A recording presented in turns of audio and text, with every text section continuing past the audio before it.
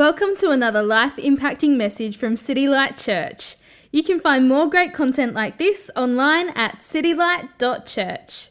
If this is your first time here, we are going through a 18-week series on Isaiah. Isaiah is one of the Old Testament prophet books.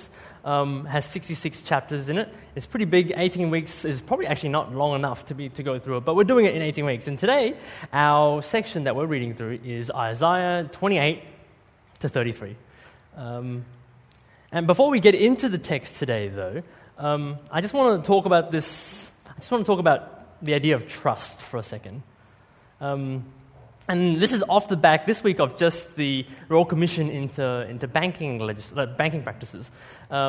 As you might have heard on the news, there's been some pretty explosive details in terms of banks charging dead people fees and overcharging people and just doing really dodgy practices. And there's this huge uproar that's happening out of the Royal Commission at the moment.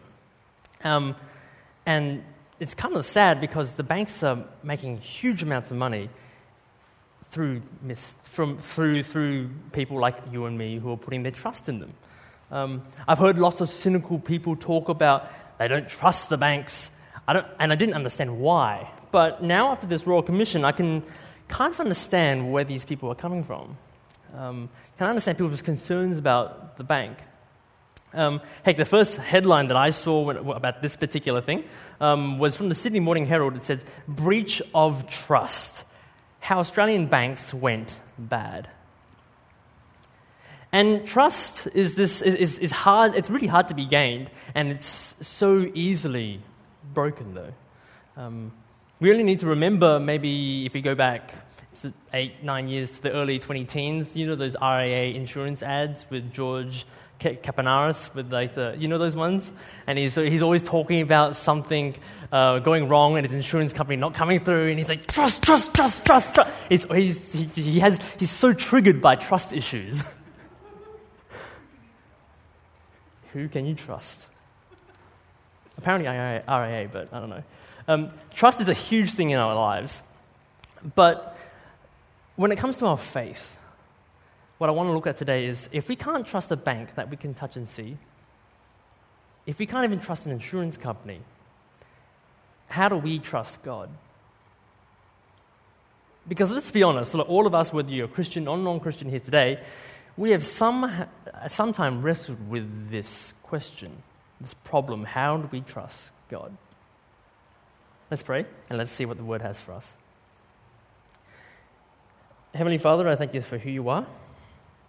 I thank you for your word that you have given Isaiah for us, for our edification and our and just for our growth. I pray that you help us see you clearly. I pray that I be able to present your word with clarity. I pray that you may make us more wise, but also let us see you for who you really are. I pray that you soften our hearts, that you open our eyes to see you and give us ears to hear. Let us see the totality of your character tonight, Lord Father. I pray that you stir our affections for you. Let us be effectual doers of the words in response to who you are. Just pray these things in Jesus' name. Amen. Cool. So Isaiah 28 to 33. If you've been tracking along with us up to this point in time, the biblical historical background is that Isaiah has put out a whole bunch of pronouncements of judgment on not just his own people, but people around the area as well. If you want to catch up on that, they're on the podcast. You can catch up on the last two. And Isaiah has pronounced judgment on the entire earth. God was raising up this empire of Syria, and was going to use the Assyrians to judge the people of Judah. Assyria was this major world power at the time, and they were coming for Judah. And during the time of Isaiah chapters 28 and 33, what we're looking tonight, we know that God's people, instead of running to God, they run away from him and run towards Egypt.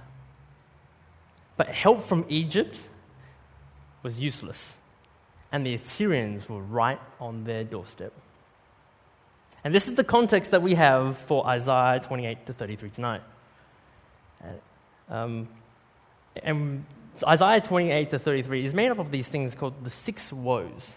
It kind of reminds me of the woes that Jesus gave the Pharisees in Luke 11. If you want to have a look at that in your own time, there are some really interesting similarities between the two, some interesting common themes. Unfortunately, tonight we won't have enough time to read through all of Isaiah 28 to 33. That takes like 40 minutes to do properly. But I'm just going to have a brief overview of what it is and see what God has for us tonight. I encourage you to read through it in your own time and really take the time to really break down the text. I think you will benefit from it a lot.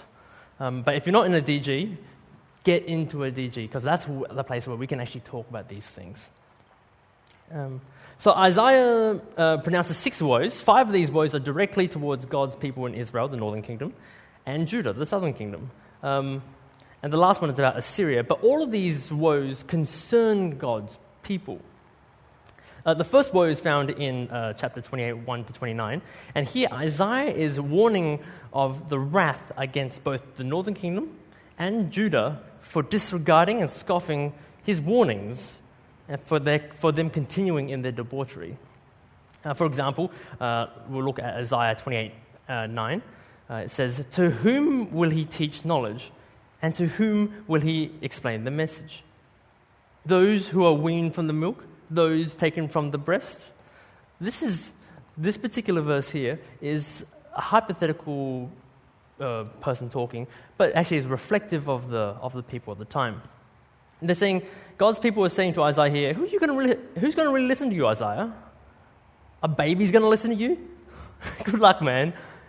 The Israelites were so proud that they wouldn't just listen to him. They wouldn't even consider hearing of God's judgment. It's kind of like them saying to God, "Psh, new phone, who this? I don't really care. Click. I don't want to listen to you, Isaiah." It's pretty rude, right? That's just the first woe. The second woe is found in chapter 29, verses 1 to 14. Isaiah pronounces that Jerusalem will be humbled for their disingenuous worship of God. We see in Isaiah 29:13, "And the Lord said, because this people draw near with my mouth and honor me with their lips, while their hearts are far from me, and their fear of me is a commandment taught by men." And this might sound familiar to you if you're familiar with Jesus' teachings. Jesus quotes this exact same passage in Matthew 15, 8 to 9, where he's talking to the Pharisees. And it's the same, the case is the same. It's about outward religiosity and worship.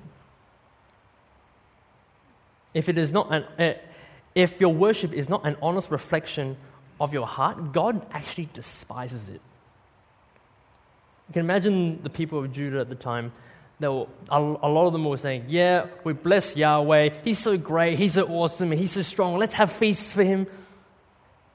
And the very next moment, they're in Egypt, and they're asking Egypt, "Man, we are royally stuffed. Assyria's coming for us. We got nothing." And God can't stand for hypocritical worship of his name. It's an offense to who he is. And we continue to see of God's people offend him more in the third woe, found in 29:15 to 24. In this particular woe, Isaiah pronounces woe against those who try to hide their plans and deeds from God.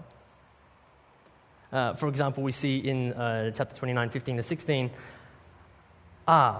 you who hide deep from the Lord your counsel, whose deeds are in the dark, and who say, who sees us? Who knows us? You turn things upside down. Shall the potter be regarded as the clay, that the thing that made should say of its maker, he did not make me? Or the thing formed say of him who formed it, he has no understanding. For the leaders of Judah, they acted as if God didn't even exist. If anyone in the kingdom of Judah really should know if that God existed, it should have been the leaders. And when they say, hypothetically say, who sees us? Who knows us? It's so stupid. Think of a kid like trying to hide from their parents. If they can't see me, I can't see them. If I can't see them, they can't see me, right? It looks kind of cute for when the kids do it, but when the leaders of Judah do that to God, it's pretty ignorant. It's silly because God, if you think about it, God is the sovereign king of the universe. He knows everything. Of course God could see them. Of course God knew what they were up to. But it was Judah's leaders' blatant disregard for God. And it's seen in verse 16 when they say, he did not make me, or he has no understanding. How absurd is that? Of course God made you. When you think about it, what authority does clay have over its maker? Does clay know what it needs to be, or how it needs to be formed, or shaped, or molded, or function, if not for the maker? This is the heart of God's people at the time. You can see their blatant disregard for the way God, the blatant disregard towards God. And this led God to the fourth woe found in chapter 30, verses 1 to 33. In this woe, Isaiah pronounces woe upon Judah for rejecting his message and then relying on Egypt to protect them against Assyria. For example, verses 1 to 2 in chapter 30, stubborn children. God, Isaiah calls them stubborn kids. Stubborn children, declares the Lord, who carry out a plan, but not mine, who make an alliance, but not of my spirit, that they may add sin to sin, who set out to go down to Egypt without asking for my direction, to take refuge in the protection of Pharaoh and to seek shelter in the shadow of Egypt. The fact that God's people were calling on Egypt is a huge offense to God. If you know your Bibles to some degree, the story of Moses and through that narrative, God saves his people from the oppressive and abusive rule of the Egyptians. God hears them in Exodus that I've heard the cries of my people, and he wants to save them. And God does amazing things. He sends miraculous plagues. He parts the Red Sea. He bails them out of Egypt. He conquers nations for them and gives them the promised land. And what do? They go back to Egypt. It's the equivalent of if you're plucked out and rescued out of an abusive relationship and then just going straight back in. This is even fleshed out more so in the next woe, where Isaiah pronounces that woe upon those who rely on Egypt and their military might rather than Yahweh.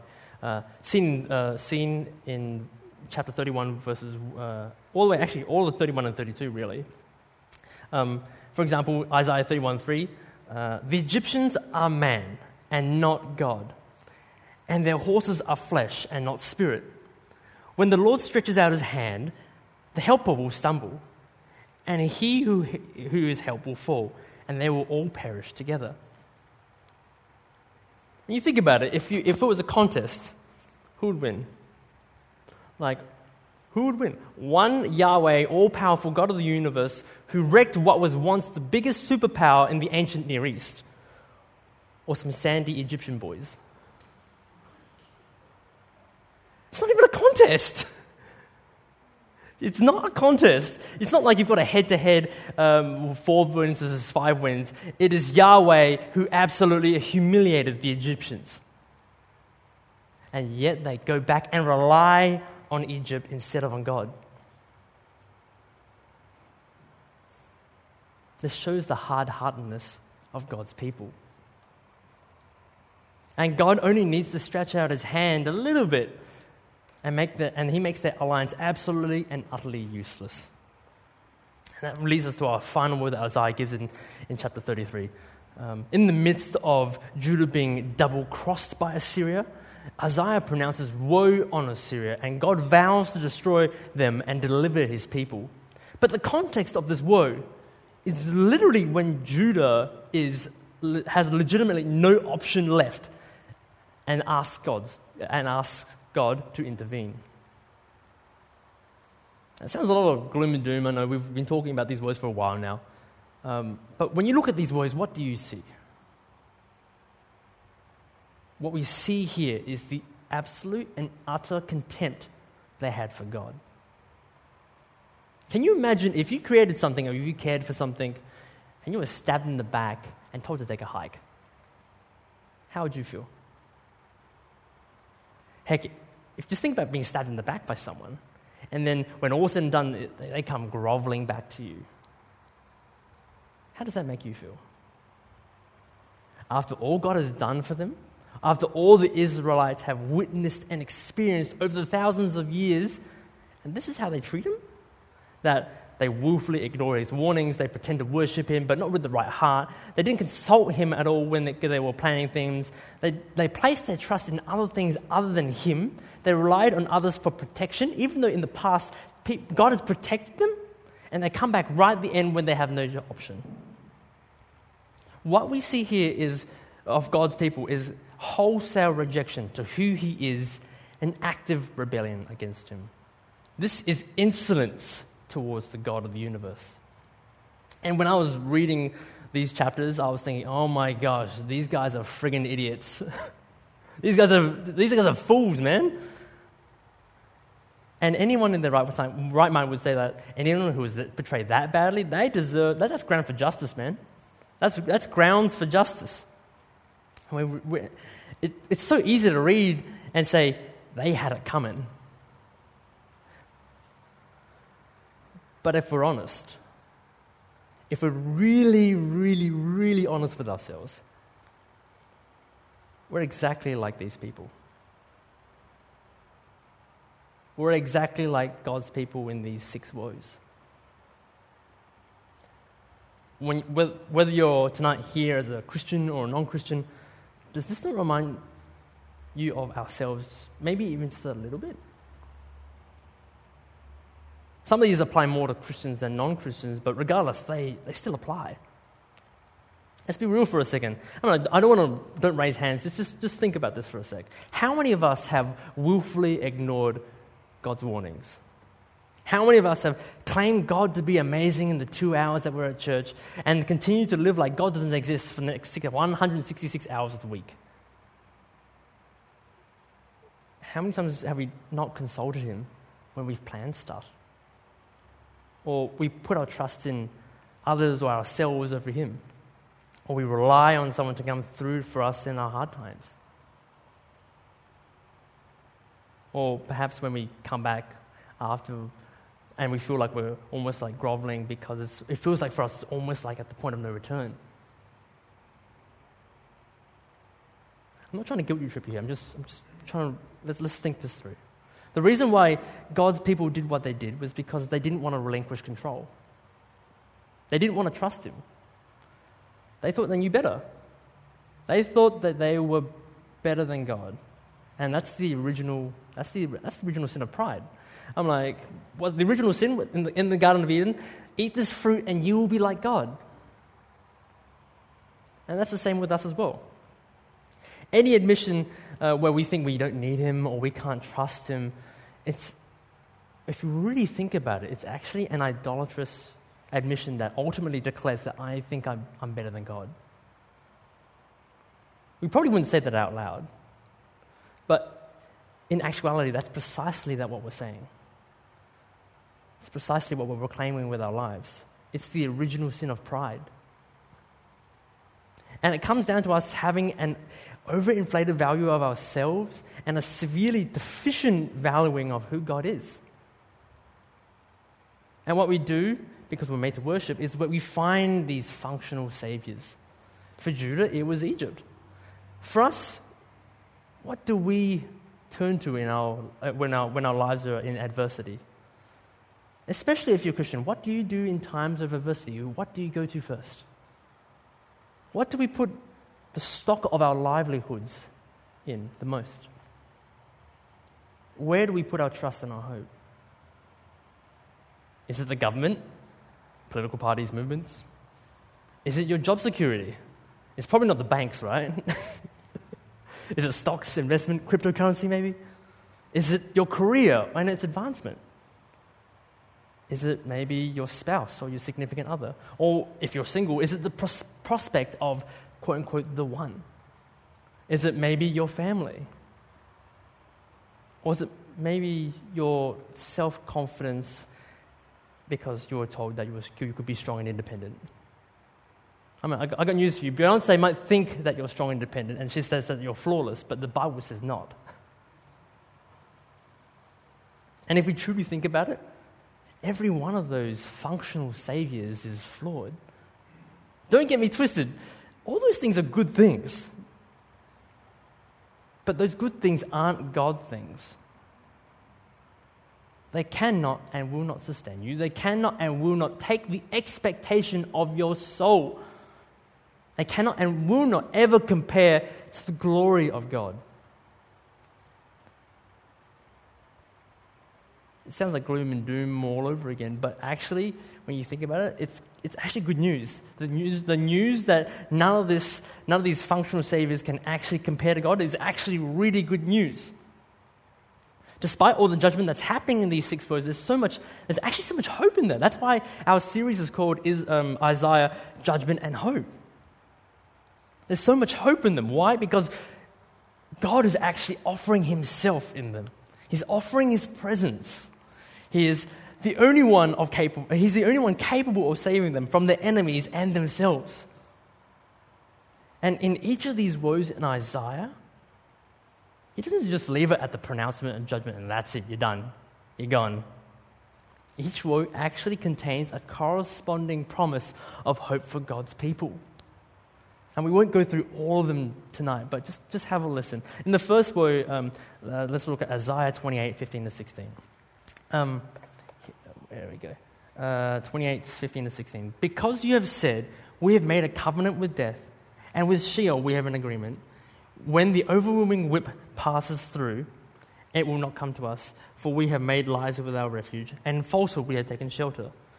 Therefore, thus says the Lord God, behold, I am the one who's laid a foundation in Zion, a stone, a tested stone, a precious cornerstone of a sure foundation. Whoever believes will not be in haste. Isaiah calls out the alliance with the Egyptians for what it truly is, a covenant of death. But God has also promised a precious cornerstone, a sure foundation. If this sounds familiar from the New Testament, it's found in places like Acts 4, 1 Peter 2, Ephesians 2. Isaiah's talking about the Messiah. And for the Messiah to come, God needed to preserve a remnant of his people through Judah. God was going to save them. We see here that God is declaring that he will lay a foundation that shows that he is serious about following through with his plan. Success in saving God's people was always going to be through God's plan, not their own plan. You also see more hope in say the second woe here. Even though Jerusalem worshipped with their mouths and not their hearts, God was going to rescue them from their own quote-unquote wisdom and religiosity. You see this in Isaiah 29:14. Therefore, behold, I will again do wonderful things with this people, and with wonder upon wonder. And the wisdom of their wise men shall perish, and the discernment of their discerning men shall be hidden. The people of God thought they were so wise without God. But they really weren't. And in this, God is actually going to do a wondrous thing. He is going to save them from themselves.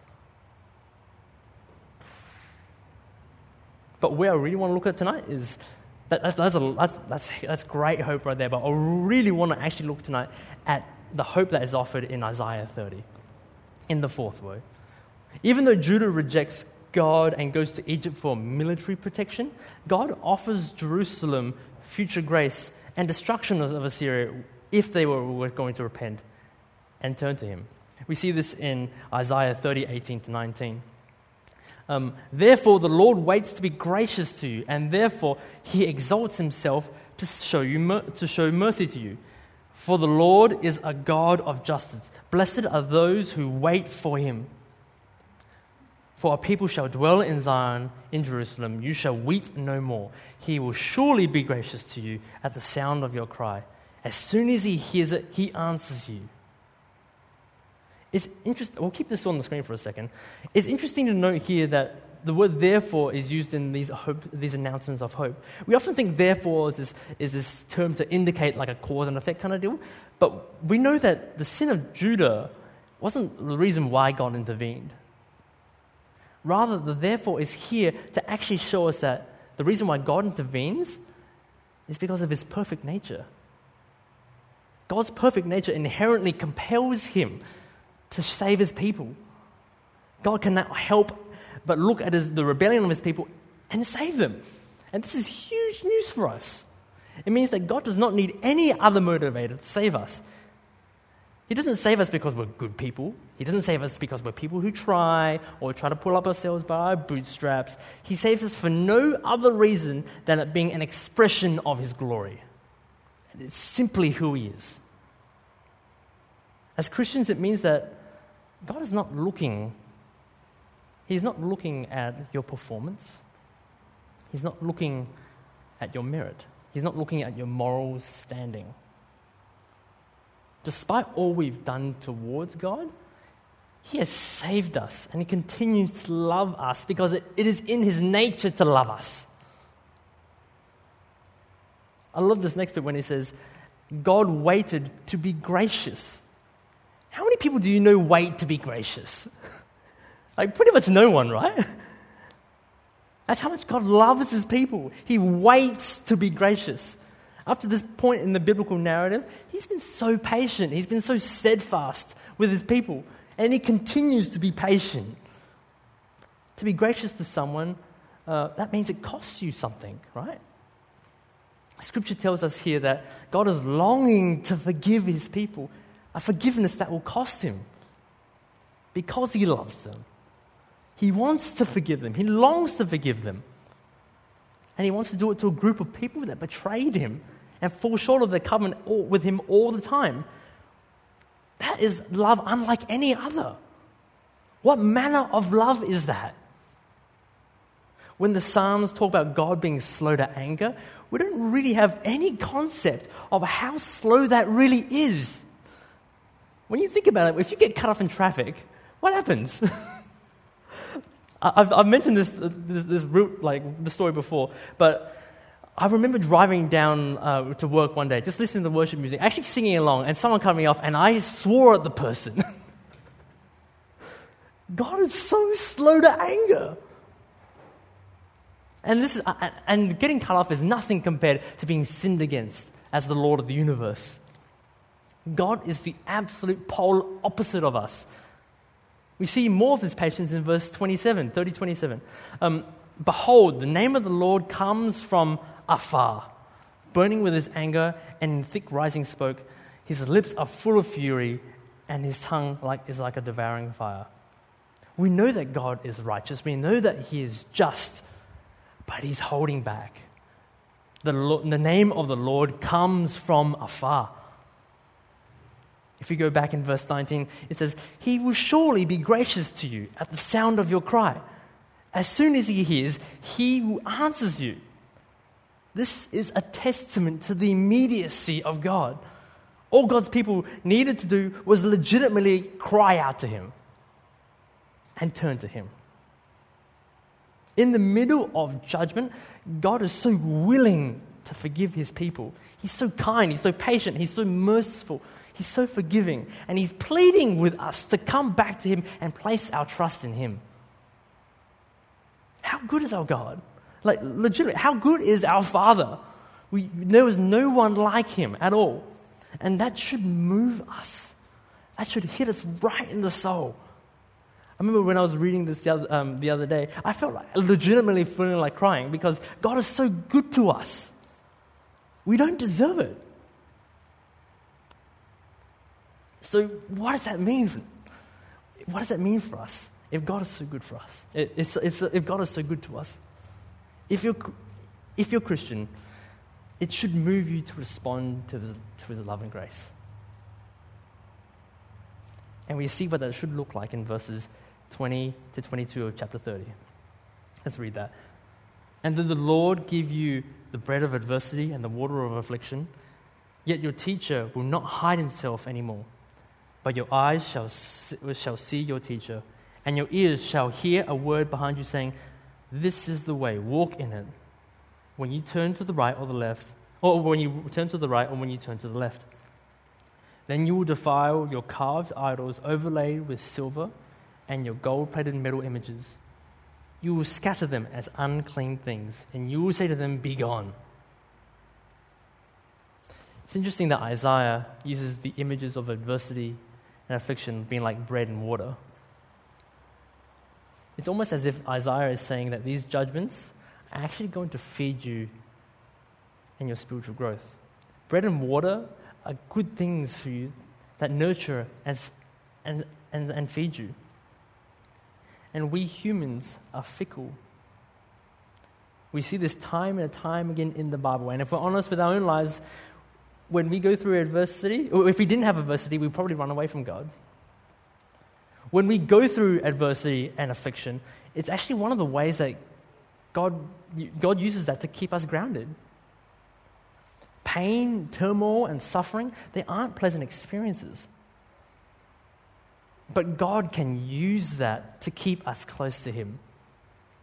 In fact, if you look at us in the West and our increasing secularization, in particular Adelaide, our comfort is not actually doing us any favors when it comes to drawing nearer to God. Despite God giving us these afflictions and adversities, what we do know is that God promises to be with us. He is our comfort. God is with us. And He's with us through His Holy Spirit. Here, the Spirit isn't called teacher. God has empowered us with His Spirit, and He lives in us. And when we start to stray from the ways of God, His Spirit prompts us. No, you're going the wrong way, back to this way. It's up to us to listen to Him. God will convict us of our functional saviors. He'll convict us of our pride. He'll convict us of our sin. And if we know God and treasure Him for all He actually is, we will gladly submit to that prompting. We will gladly throw away the things that are taking up our utmost affections towards Him.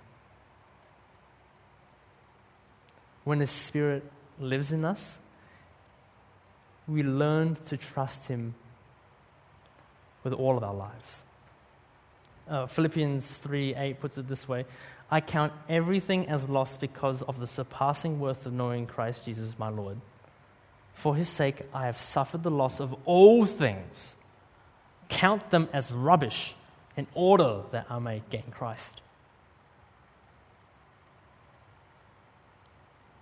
Let's throw all the way that hinders us, anything between us and God. The question I want to really pose for you tonight is, are you trusting in who He says He is? Do we really believe that God is bigger than everything? The strength of our faith and our trust in God is only limited by our understanding of how glorious His character really is. I know this is challenging.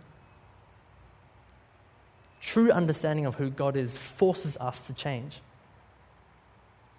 And like the Israelites, we don't want to relinquish control. Especially when it comes to stuff like how I spend my money, how I should approach my relationships, how I should spend my time, how hard I should work.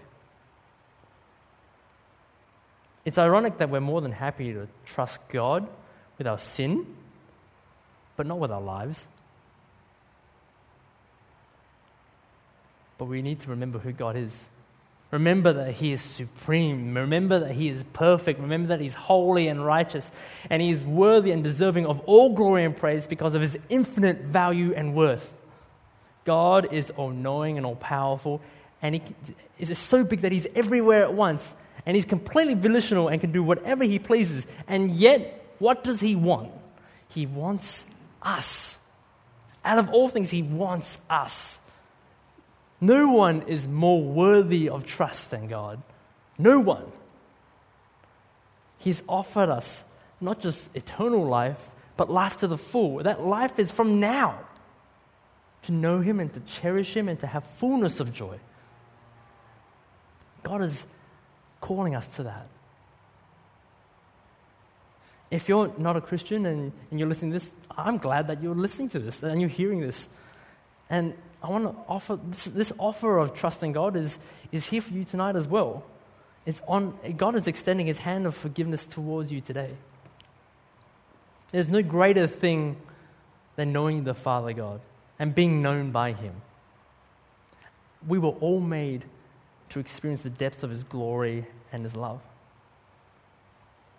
And despite our sin and rebellion towards Him, He has made it possible that we can actually experience Him and have fullness of life from today. I want to encourage you to discover for yourself who God really is, to discover the totality of His character, to discover the endless joy that you will have in finding Christ. Let's all run towards Him, seek His face more, trust Him, and see Him for all that He is. Let's pray.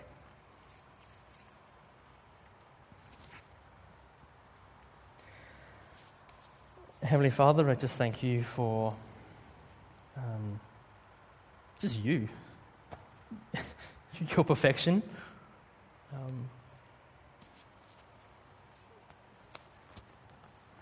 It's crazy to think that You want us.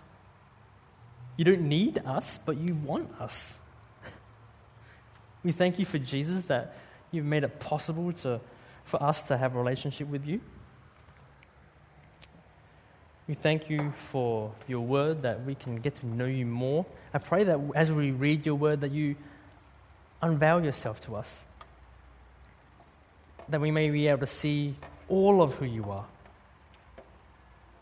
You're gracious, You're so patient, You're so merciful, You're so kind, You're so slow to anger. Help us see You. Remind us by Your Spirit of who we are in You. I pray that we may be filled with